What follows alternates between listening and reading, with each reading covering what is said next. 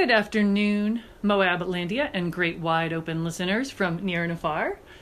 This is part one of a two-part interview today where we are highlighting one of my favorite things in life, which is the Olympics. And I basically don't care what Olympics it is, if it's curling, if it's, I don't even know. Think of whatever obscure sport you can think of. I will be glued to any TV I can find watching the Olympics. And we're going to start out today with Moab part-time resident and my personal favorite Olympian, Pete Patterson. Pete, welcome to Great Wide Open. Thank you, Lisa. You have been a great addition to our community and to our ski community, and it's super fun having you here in Moab, getting to know you. But we're going to backtrack to young Pete Patterson. Tell us a little bit about your background and how you became an Olympian. Well, it was a long time ago, so I'm trying to dig through the old memory banks. But I grew up in Sun Valley, Idaho, and my parents were both ski instructors, and my dad was a land surveyor and a ski instructor in the winter. And so I was super fortunate to have grown up there at the bottom of a big, great ski mountain, Baldy Mountain in Idaho. And with parents that were really supportive of us skiing every day after school and made a huge effort to just make it really fun and do it as just a great activity. And then it turned into, getting on the junior program, which we had an amazing amount of people involved to bring together a great little race program in Idaho. And so we all started in grade school, started meeting after school and running slalom gates behind the house. And we had a great bunch of coaches to encourage us. And most of all, they just made it really fun. And it wasn't really serious at all. And we were just out there having fun. And then later on, we started realizing that we were super fortunate to have the opportunity to ski competitively, and by having all the great opportunities there, we could actually be competitive. So we all really got into ski racing at a young age. Nowadays people might think of Sun Valley as this destination ski area and lots of hotels and lodges and things like that, and fancy lifts and warm lifts and gondolas. But it was a little bit different when you were a kid. Yes. It was still a great mountain, but it was a real basic three-chair system that went from the bottom of the mountain to the top. So now it takes 12 minutes to go 3,300 feet. It used to take almost an hour to get to the top, and we'd stop 2/3 of the way up at the Roundhouse for hot chocolate because we were all frozen to death by then. And then we continued on to the top of the mountain. So it was slow single chairs. And not a lot of hotels. It was just a little ski community and a great place to grow up. You grew up with 4 other siblings, so there were 5 of you. Yes. All running around, just raging in the outdoors. And I think a lot of people might think of the Olympics, and it's easy to get slightly jaded. But really, most Olympians come to their sport because of a true love of the outdoors and an outdoor activity that has funneled them into a more competitive aspect of the sport. No, that's really true. I think things have changed a lot now because it is so competitive, and it's such a high level of training and at a super young age, where back then it was more about you had to train, but it was a little bit more freestyle. You could kind of do it at your own pace, and for us it was just the love of skiing, just being up skiing. And a lot of days we didn't feel like we wanted to go train gates. We just free ski the mountain, and I think that's probably one of the reasons we all enjoyed it and kept with it, because it wasn't so strict rules and training and had to do this day and that the other days. And then it was sort of like do what makes sense and has gives you pleasure, and at the same time really work hard and try to improve your skills. Well, in part two of this interview, we are having a conversation with Kyra Condi, who is a USA Olympian on one of the newest sports to be accepted into the Olympic format, and that's sport climbing. Sport climbing is kind of at that level right now where it's a little bit like we have a federation now. Right. And they have a training facility in Salt Lake, and they're training together, but they're not on that regimented, or not all of them, routine yet, the way that probably modern ski racers are. At this Olympics, there's a limited number of medals that they will award. So there'll be one medal for women, one medal for men. So the athletes will be competing in a combined format. I don't know if ski racers still do that, but back in your day, you had to do it all. Yeah, it kind of depends nowadays on the athlete, but during my time of racing, things started to transition over from kind of being all-around skiers to specialists.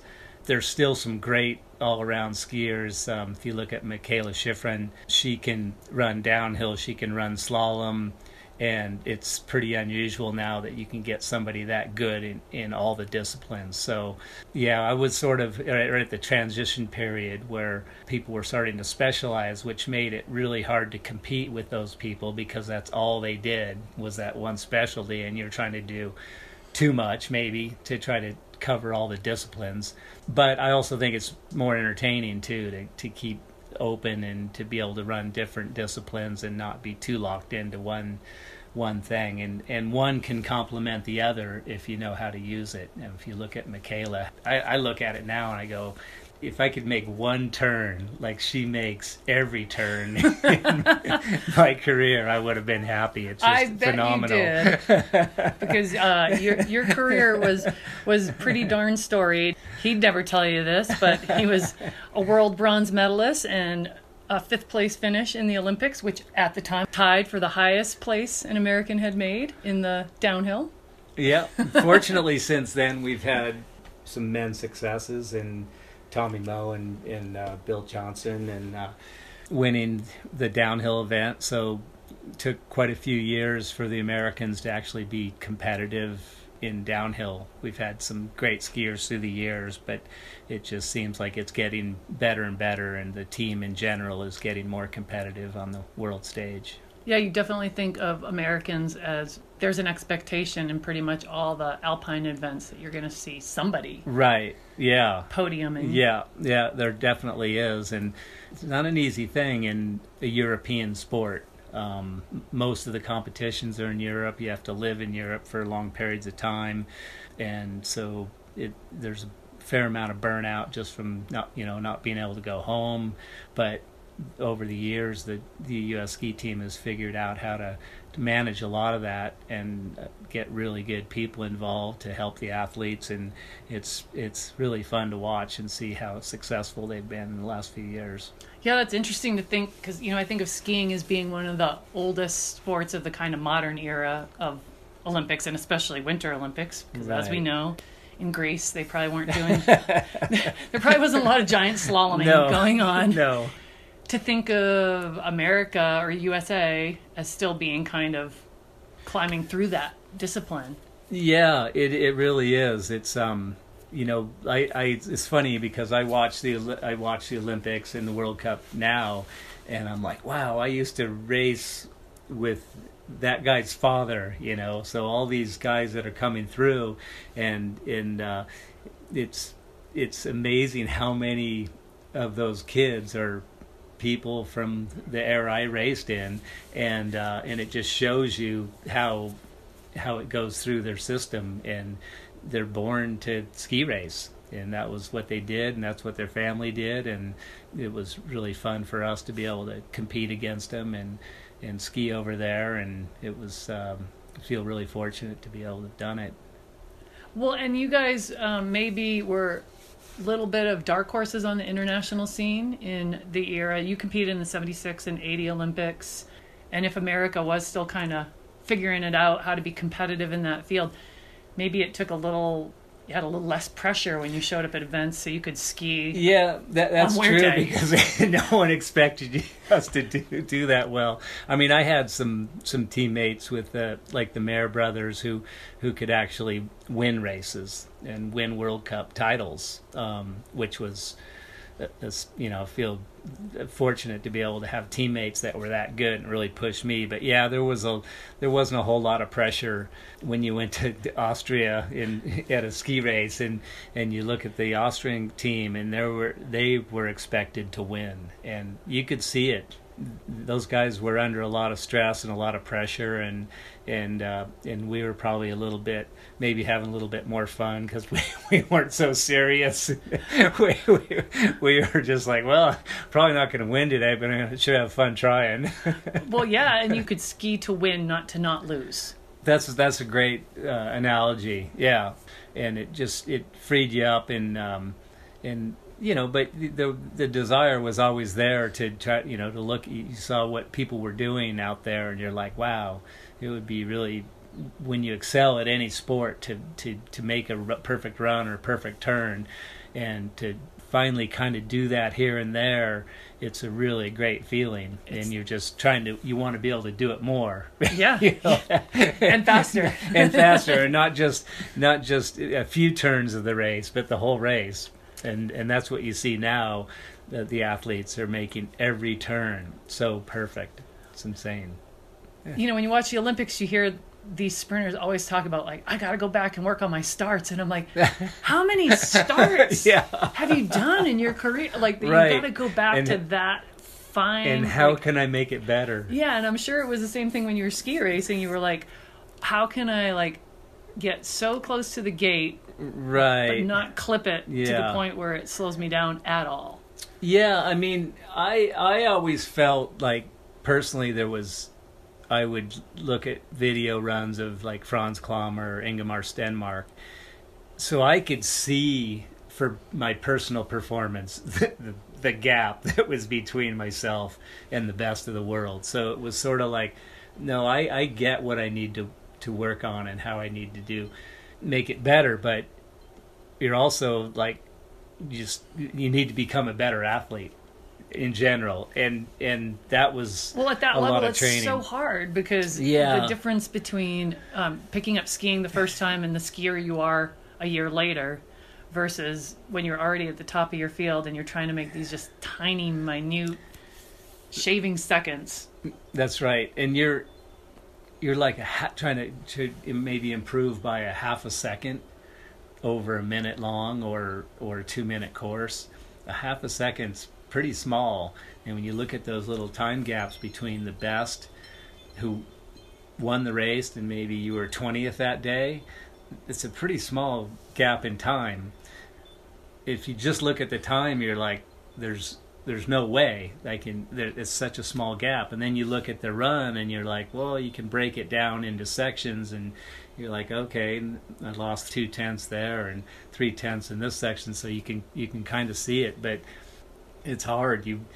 Sometimes it's easy to try too hard and just try to force things to happen.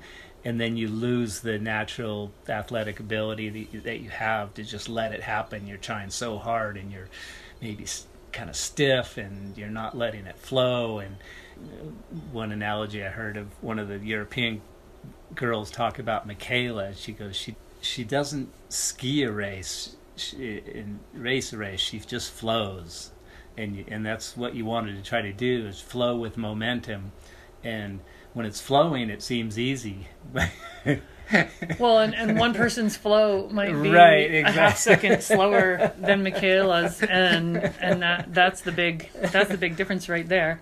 I mean, you felt it climbing when you're just thrashing to try to get a move, and you're trying to do everything, and then one day you just sort of float through it with it seemed like little effort. Yep. And you're like, wow, how I did seem like I tried harder, but everything clicked.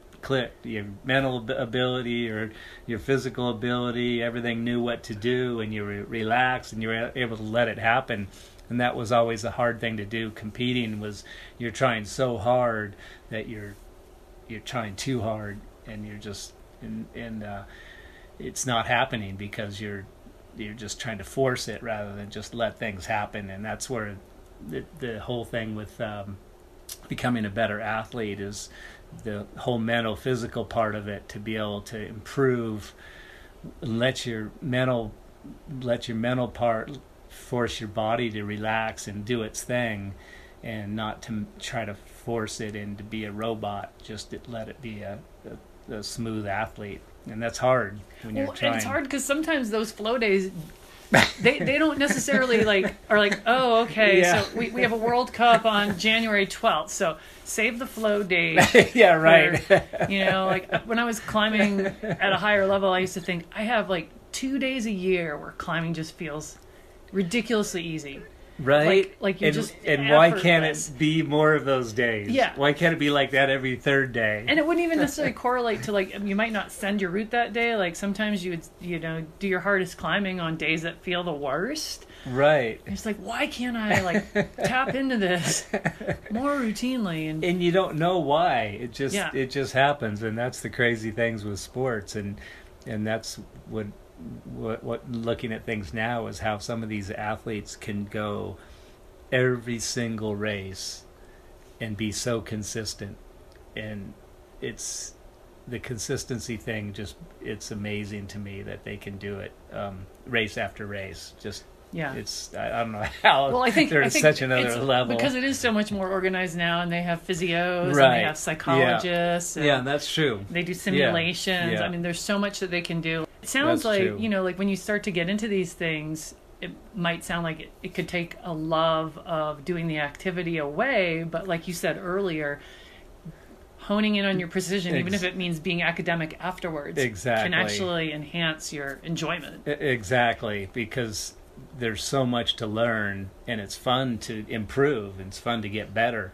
And for me, it was never about beating the next guy, or it was all about just personal improvement for me, getting better.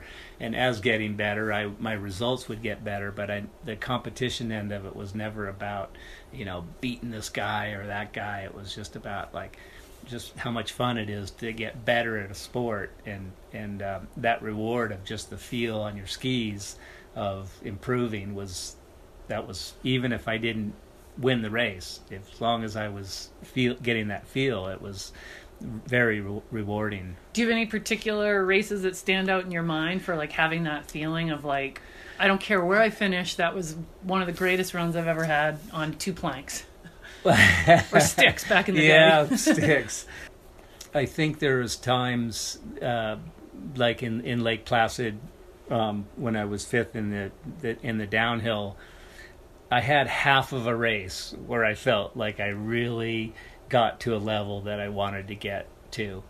I just felt relaxed and smooth, and then the other half was not the total opposite, but just wasn't competitive.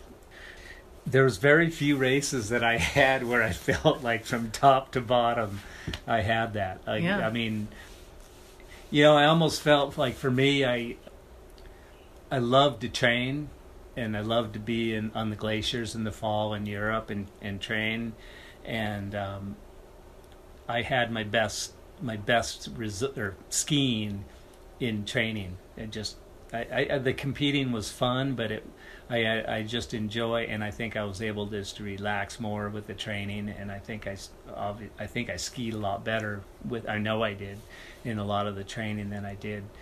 And maybe it was just because then I was putting too much pressure and trying to make it happen, where when you're training, you're just let it happen and just, go for it. But there was not a lot of races I felt like great from top to bottom. I wonder, does Michaela go home and lie in bed at night and go, geez, I really wish that I'd been better on gate 8. That was kind of a bummer, even though she's winning. I think this year she was definitely analyzing some of her, you could see it, you could see some mistakes that she generally wouldn't make. And then she's always striving for perfection, so even when she has a great run, she's probably looking for things she could have done better. Well, and injuries can play such a huge part. Even if you have a small injury, mentally it can be hard to come back because you don't want to be in that situation again. And you know that. Right. Like, oh yeah. You've had some I had some spectacular injuries.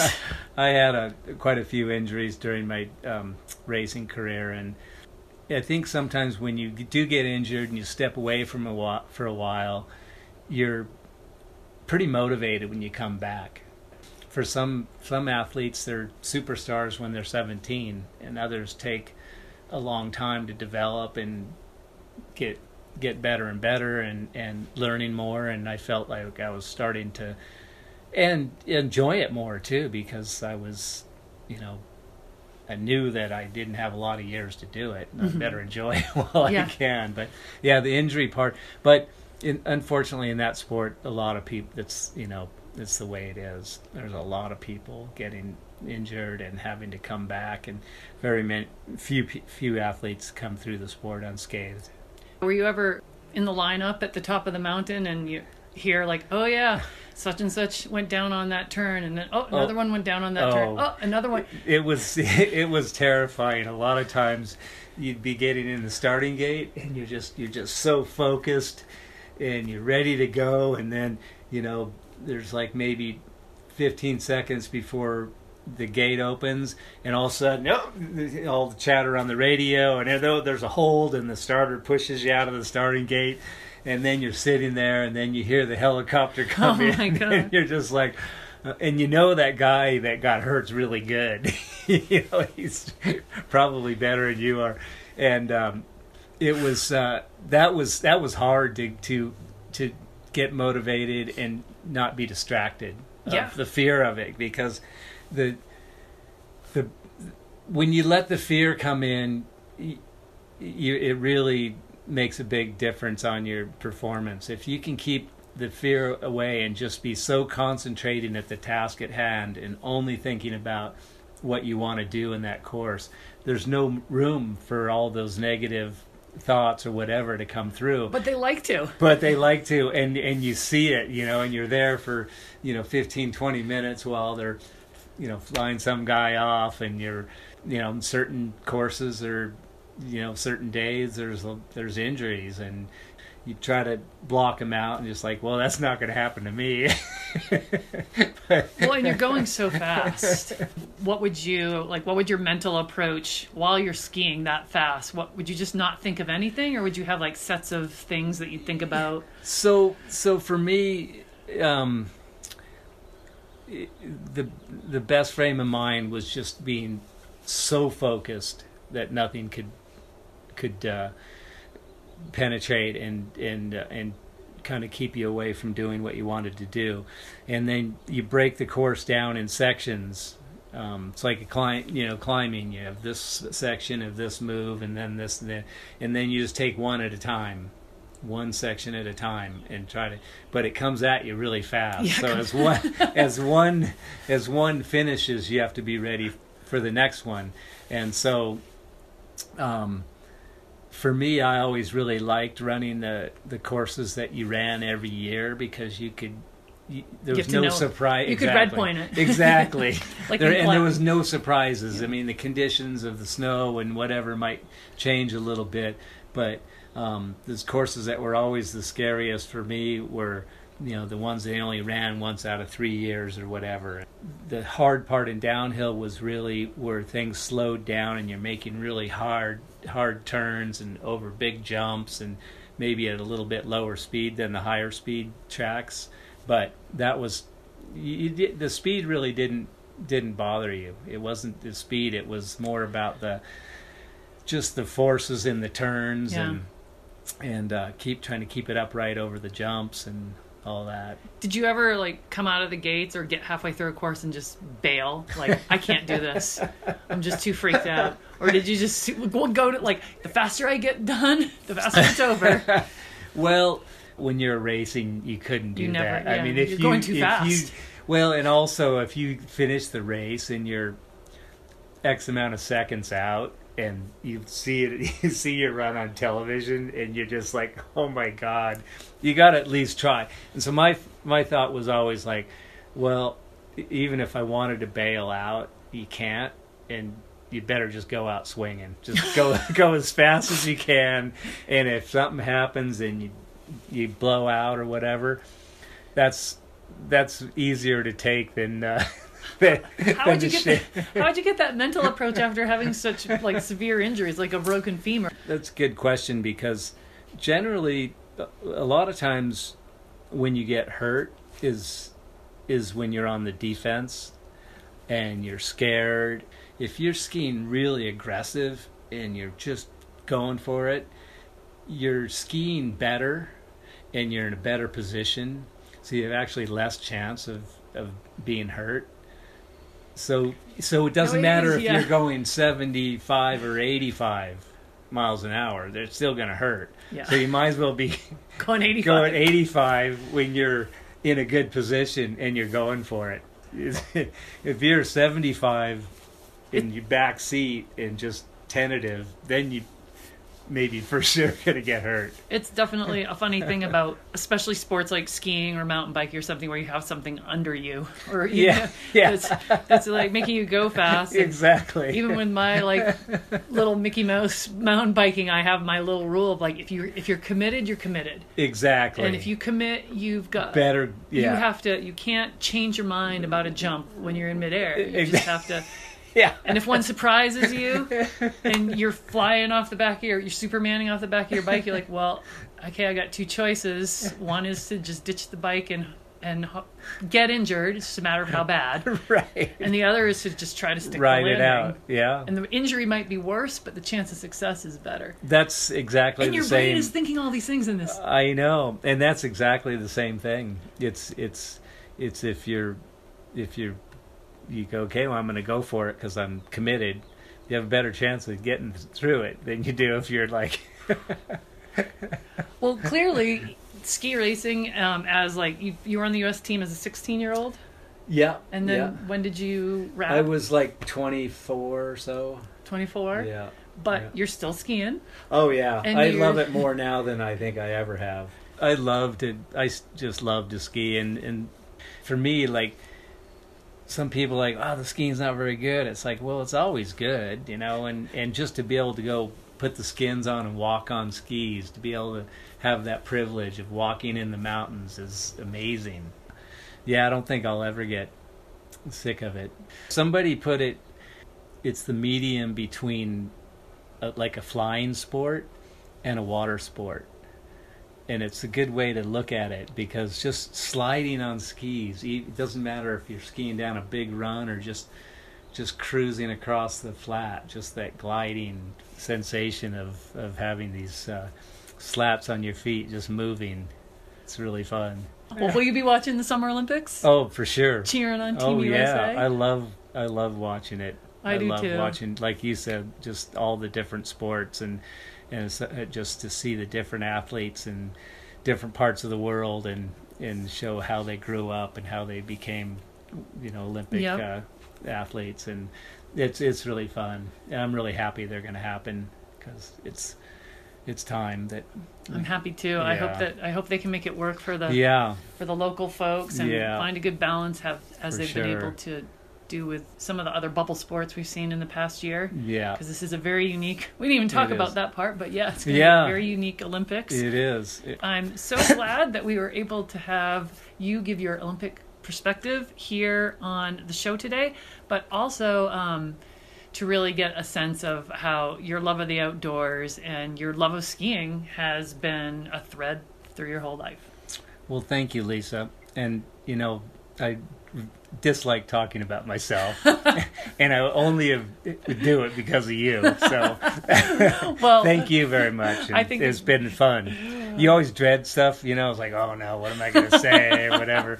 But it's always fun, especially with you. Well, I could go into the weeds talking about this stuff for hours. So maybe we'll do a follow-up. After the Olympics. For sure. Thank you so much, Pete. Thank you, Lisa. Have a great wide open day. You too. This concludes part 1 of our Great Wide Open Summer Olympics special edition. And what fun it was talking to Pete about his career and especially his love of skiing. And he did say that he hopes that any kids who are out there listening who are interested in competing at a high level at any sport, try to bring joy to it and have fun and train as hard as you can, because it's just going to make you enjoy your sport more. But never forget why you started, which was a love of the sport and a love of the outdoors. For part 2 of this edition of Great Wide Open, we get to hear from Kyra Condie, based out of Salt Lake City, Utah, who is a member of Team USA Sport Climbing and will be competing at the Tokyo Olympics. This Tokyo Olympics will be the first time we have ever seen climbing in the Olympics.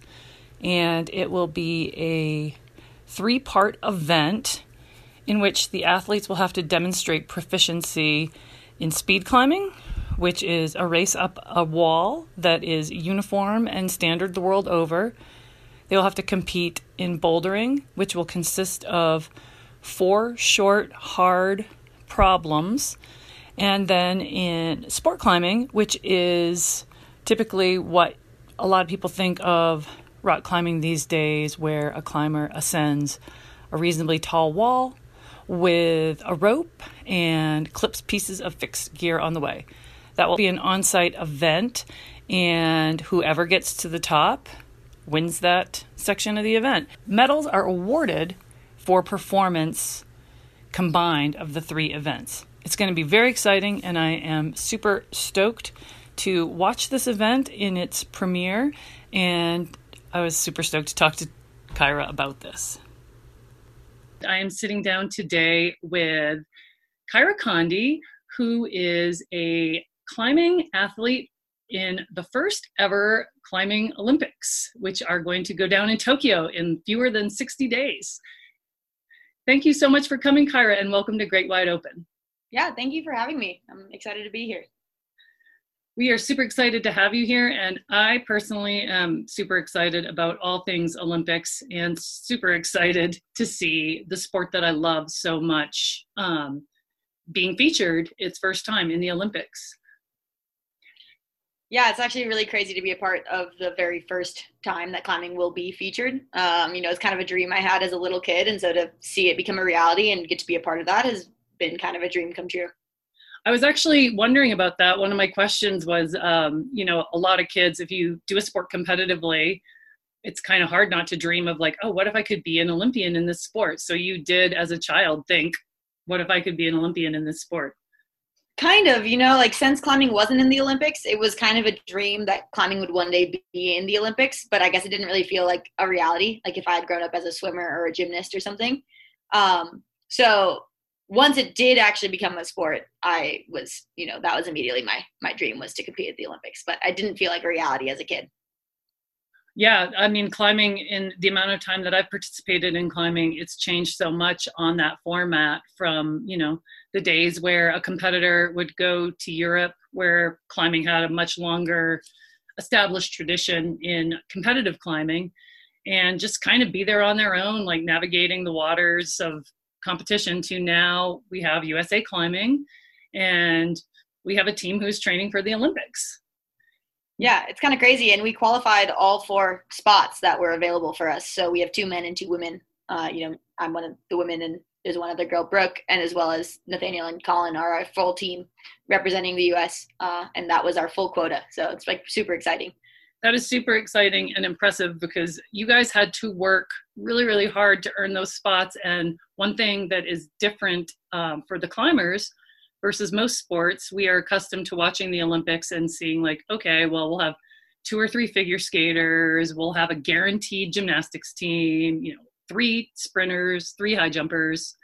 But you guys had to compete on kind of 2 levels, both as for your country and for yourself, to fight for those spots. And can you tell us a little bit about what that process was like? Yeah, so unlike gymnastics or track or wrestling, which have an U.S. team trial or Team USA trials, we didn't have that. We had to compete on the world stage in order to earn the quota for the Olympics. And so we weren't guaranteed actually any U.S. quota. And I think they even predicted that we wouldn't get one. Like, we'd be lucky if we had one person qualify. So the fact that we have all 4 is like quite cool. And we kind of proved them wrong in that aspect.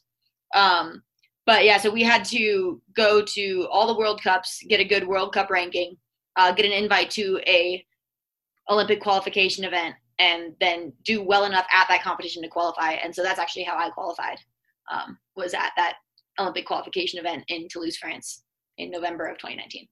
And was that the second qualifying event, or? Yeah, so there was technically 3 where we were able to qualify. There was World Championships, which was just the rock climbing World Championships. And then the one where I qualified, the Toulouse Olympic qualifying event, as well as Pan American Championships. So the Pan American event was for Pan America only. There was a European Championships that only Europeans could compete at. And so the Pan Americans was the last chance where you could qualify. And the kind of the pressure filter, from my opinion, or whatever perspective, watching from afar, the pressure would magnify with each event, because you had the first event, which, had all the competitors and a certain amount could go. So like both you and Brooke could have qualified at that event, and Ben, or, all 4 of you could have qualified at that event. There are men involved too. And then, it comes down to Toulouse, and the odds are starting to get a little thinner, because you're not just competing against the other competitive climbers, you're competing against the US teammates. And then Pan Am is like, that's it, 1 person for each gender. That must have been pretty intense. I bet you were glad that you didn't have to go to Pan Am. Yeah, it was super stressful. Yeah, the Pan American event, you had to win in order to get the Olympic ticket. So that event obviously was a really high stress, and I went and watched and cheered, and I was stressing out in the crowd. So I can't imagine how the competitors in finals felt. But yeah, it was very high stress, because there was that quota for the U.S. team, so only 2 women and 2 men could qualify, which didn't up the stakes among even our teammates, because if 1 person qualified, that meant only 1 spot was left as well. So it was definitely really stressful. It was kind of your own personal Pan Am games. Exactly, yeah. So now you're based out of Salt Lake City. You're originally from Minnesota. Yep. And that's where you grew up training with our friend Alex Johnson, who was also vying for a spot on the Olympic team. And now you're based out of Salt Lake, and you guys have a more formal training facility and experience than climbing has probably ever experienced in the United States. Yeah, USA Climbing is changing a lot. In 2018, we got a new CEO, and he has experience with the Olympic cycle and how to form a NGB, which is a national governing body, to support the athletes as best as possible. And so he's had these dreams of, making these training centers, having full-time coaches, having a full-time PT staff, things like that, which has just made a huge difference for our team. We qualified 4 athletes. We've had World Cup winners now. And so it's just, you can really see what these new resources have provided for our team. Speaking of World Cup, congratulations on your performance last weekend. I thought you climbed amazingly well, and people can check out on your Instagram. I will post a link to that on the video link for this radio show. One of the problems you talked about was really difficult for you because of your back. And for people who don't know you, you have battled since a child. You've had scoliosis and have had corrective surgeries for that. And that is something that is unique to your experience, contorting into these like really insane positions and then muscling out of them. Yeah, so when I was 12 years old, I got diagnosed with idiopathic scoliosis, which means they don't know what caused it. It just happened during my growth spurt. It wasn't an accident or anything. It just kind of happened. It's like how my body formed, I guess. And so I pretty much immediately needed surgery with how late we found it. It was already pretty severe. And so I have vertebrae T2 through T12 fused. So that's 10 vertebrae. And basically that entire section of my back is 1 bone. So instead of having the multiple joints of all the vertebrae, you just have 1 bone there. And so that makes it really difficult to do bending and twisting, especially, which means especially with this new style of climbing where moves are getting really weird and really funky, it's taking a lot of adjustments for me to figure out how that'll work with my back and how I'll do it. Do you experience pain sometimes when you're competing? Yeah, I do have like kind of chronic lower back pain. I sleep on a heating pad every night to deal with it. And then I also work with our PT to figure out what can I strengthen to kind of help with that and things like that. And you were, mentioning the kind of the crazy style of climbing that we're seeing nowadays in competitions. A lot of people's familiarity with climbing would be, you know, kind of the classic guy walking on a snowy hillside with his ice axe or something, you know, with the 45-degree angle would be, you know, not steep. It would be like a gentle incline. And nowadays, especially in competitive climbing, you're just seeing a very gymnastic approach to just the shape of what you guys are climbing. Not even just the shape of the holds, but the shapes that you guys are in. And can you like talk about that at all? How it's changed even since you started climbing? Yeah, the style has definitely changed a lot, even since I was a youth climber. It used to be a lot more straightforward, and so there wasn't as much bending or twisting involved, for sure. I've actually been telling people I feel like I'm just now coming to terms with my lack of mobility because I haven't really been faced with it that much recently, or like in my career of climbing, I guess. But now, like the moves that we're forced into getting into, it's like kind of making me confront it head on, which even though the surgery was back in 2012 or 2010, I am just now kind of coming to terms with it. So yeah, the style has changed a lot, and I can kind of tell just because of my difficulty adjusting to it. But there are like a lot of really showy gymnastic parkour style moves. That's kind of one of the new school styles. And we've kind of strayed away from the classic small holds on an overhang style, which is my favorite style, sadly. I have to admit that I do miss that style of route setting and the progressive reward for, you know, getting rewarded for, we're talking kind of bouldering right now. And we'll bookmark that about the format that you guys have to deal with. But yeah, we'll just go into that. So typically in sport climbing competitions, you would have like what they call difficulty, you have bouldering, and then speed. And all three of those disciplines have been around for quite a while. And, you know, speed is pretty straightforward. It's a race up the wall. What's different from the origins of the sport, or that part of the sport, is that now you guys are competing on a standardized wall that everybody uses the world over. So basically it's like doing the 110-meter hurdles. The hurdles are always same height, same distance apart. And then there's difficulty, which is a climb up a wall that would be probably what a lot of people would think of as classic. You know, when they drive down the road in Moab and they go by Potash Road and they see people climbing on a rope, that's kind of like the most relatable thing. And then bouldering, which you guys are doing small problems over a period of time. People typically used to be specialists, but now you guys have to do all three. Do you think growing up as a youth climber, you probably did all three disciplines, so it's probably to you not as unfamiliar as it might be to some of the older athletes? Yeah, this Olympic format is this combined format of all three disciplines of climbing. And yeah, I think that actually is why we have so many U.S. athletes going to the Olympics, since we do have that full quota, is because so many of us grew up in the youth climbing circuit doing all three disciplines. Most other countries tend to have their athletes specialized early on. So, you know, a climber from France maybe was only bouldering since they were a teenager, whereas all of us were competing in bouldering, lead, and speed climbing at a national and youth worlds level. So we got that experience competing and stuck with it even through before we knew the Olympic format. And so then once that became public, we obviously leaned into it. Yeah, I mean, you kind of had to. There was a little bit, you know, natural resistance from some people who didn't want to particularly do the speed climbing. But for this Olympics, that is the format that the athletes are going to compete in, because there's only one set of medals awarded to each gender. So they've made it a combined event. Paris, it sounds like, will be 2 medals, one for speed and one for the difficulty events combined. Yeah, that'll be for Paris. We'll have 4 sets, yeah. So 2 for men, 2 for women, speed being a separate discipline, which is the most different discipline of the other 2. So it kind of makes sense. But scoring for a bouldering lead combined is shockingly confusing. So be interesting to see how they end up deciding to do that. I think part of the confusion is that the European or World Cup format of zone plus top, which any of you listeners out there, if it sounds like we're speaking a foreign language, we kind of are, but you can easily check this stuff out to find out more about the format. But in bouldering, the climbers are not awarded points for every hold they touch.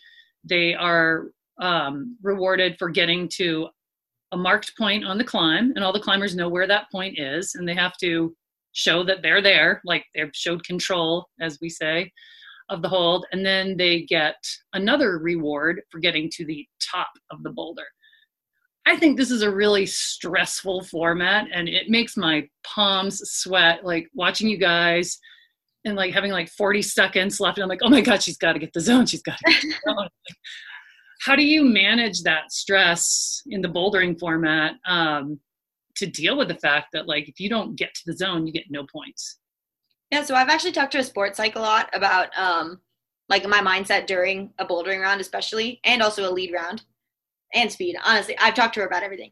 But she's helped me a lot with like staying focused and staying in the present. So you don't want to be thinking with 40 seconds left, like I have to get the zone, otherwise I won't make finals.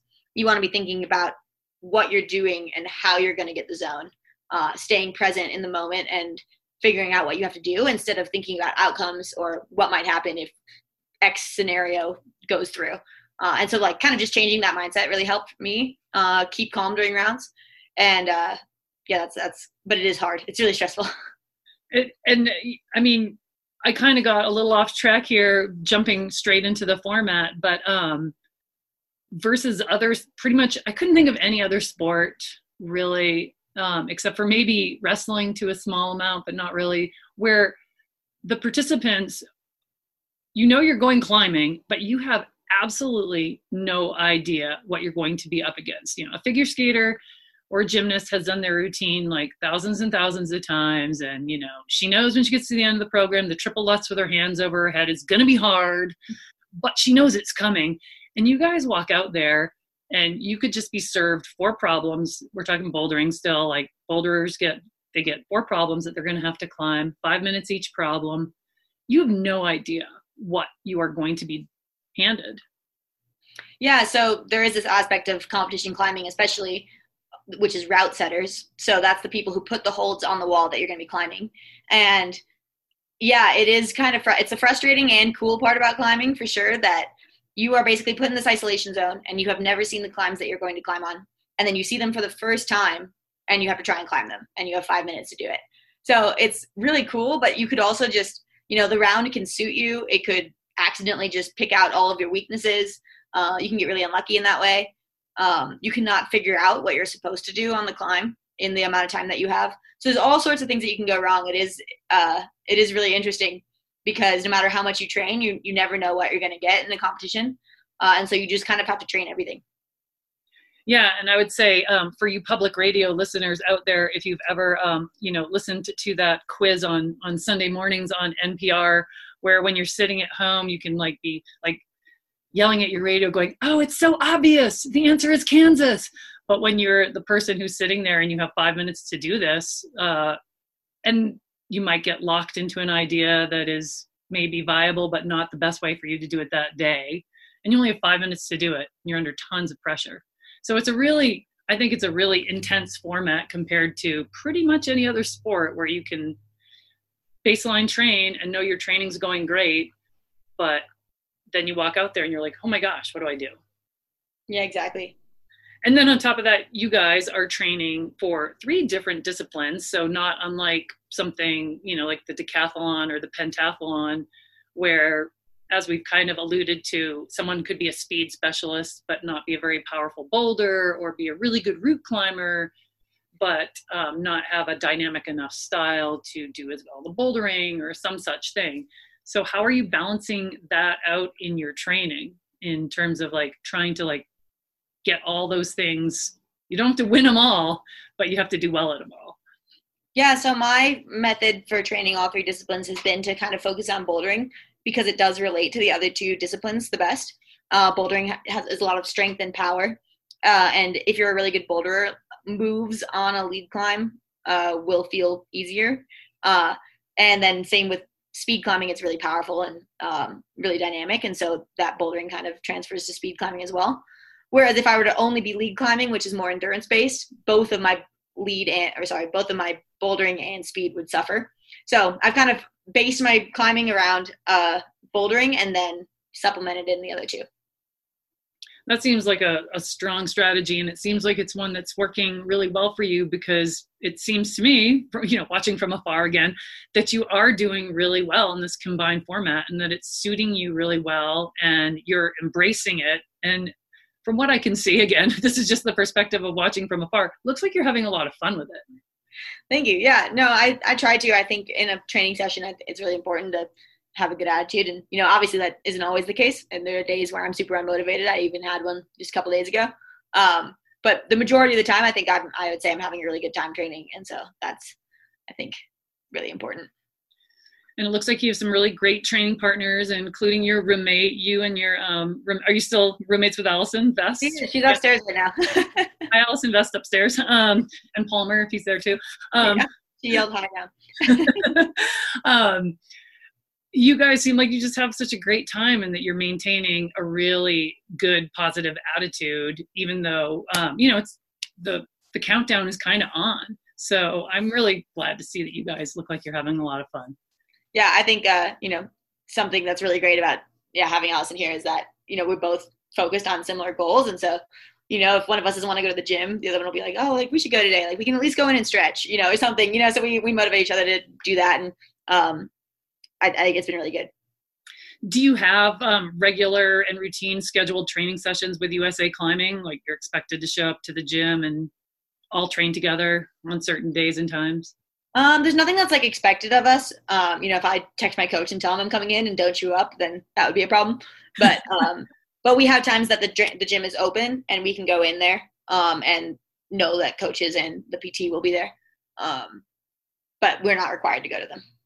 Yeah, so then that is invaluable, having a motivated and equally stoked both roommate and training partner, because it's inevitable that somebody's going to feel a little and all you need sometimes is that little nudge to just get you out the door. Like stretching then turns into a 4-hour power training session.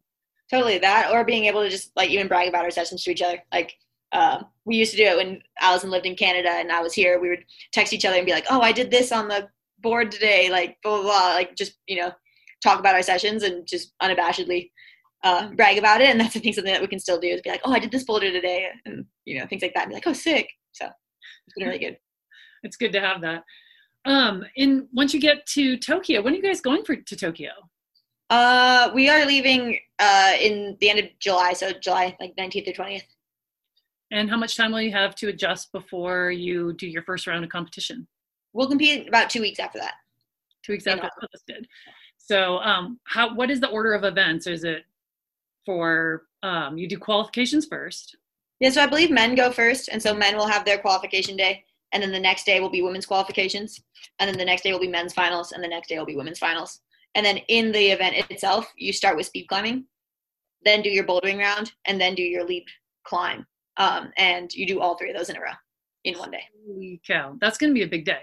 It is a long day. So like the competition itself lasts about 6 hours. Are you doing mock-ups in your training? Like, okay, let's get up and do speed and then boulder and then routes? Yeah, our Saturdays have been combined days with me and Nathaniel. That's so great. Oh, well, I'm so excited for all of you guys, and super glad that we were able to have you sit down with us today and talk about the newest sport into the Olympic format. I know I will be sitting here clearing my schedule and cheering loudly and hosting Olympic parties where no one's allowed to talk while you guys are competing. And we will be rooting for Team USA and all the competitors back here at home. Oh, thank you so much. I appreciate it. Thank you, and have a great day and good luck in your competitions. Thank you. Thank you all so much for listening to the June 2021 episode of Great Wide Open. I hope you all enjoyed the conversation with the Olympians as much as I did. Probably pretty obvious by now that I will be very excited to watch this Olympics and see how Team USA does in its inaugural performance with sport climbing. I would like to add that this show was recorded prior to the tragic events that have befallen us with the fire in the La Salle Mountains. This has been such a huge gut punch to the whole community at large, not just the outdoor community, but all of us who love those mountains. I would like to extend a personal thank you to all of the firefighters and all of the frontline workers who are out there dealing with this in this insane heat. Everybody, please stay healthy, stay safe, and take care of each other. That goes for all the rest of you out there in Moablandia as well. Thanks so much for listening, and we will see you next month.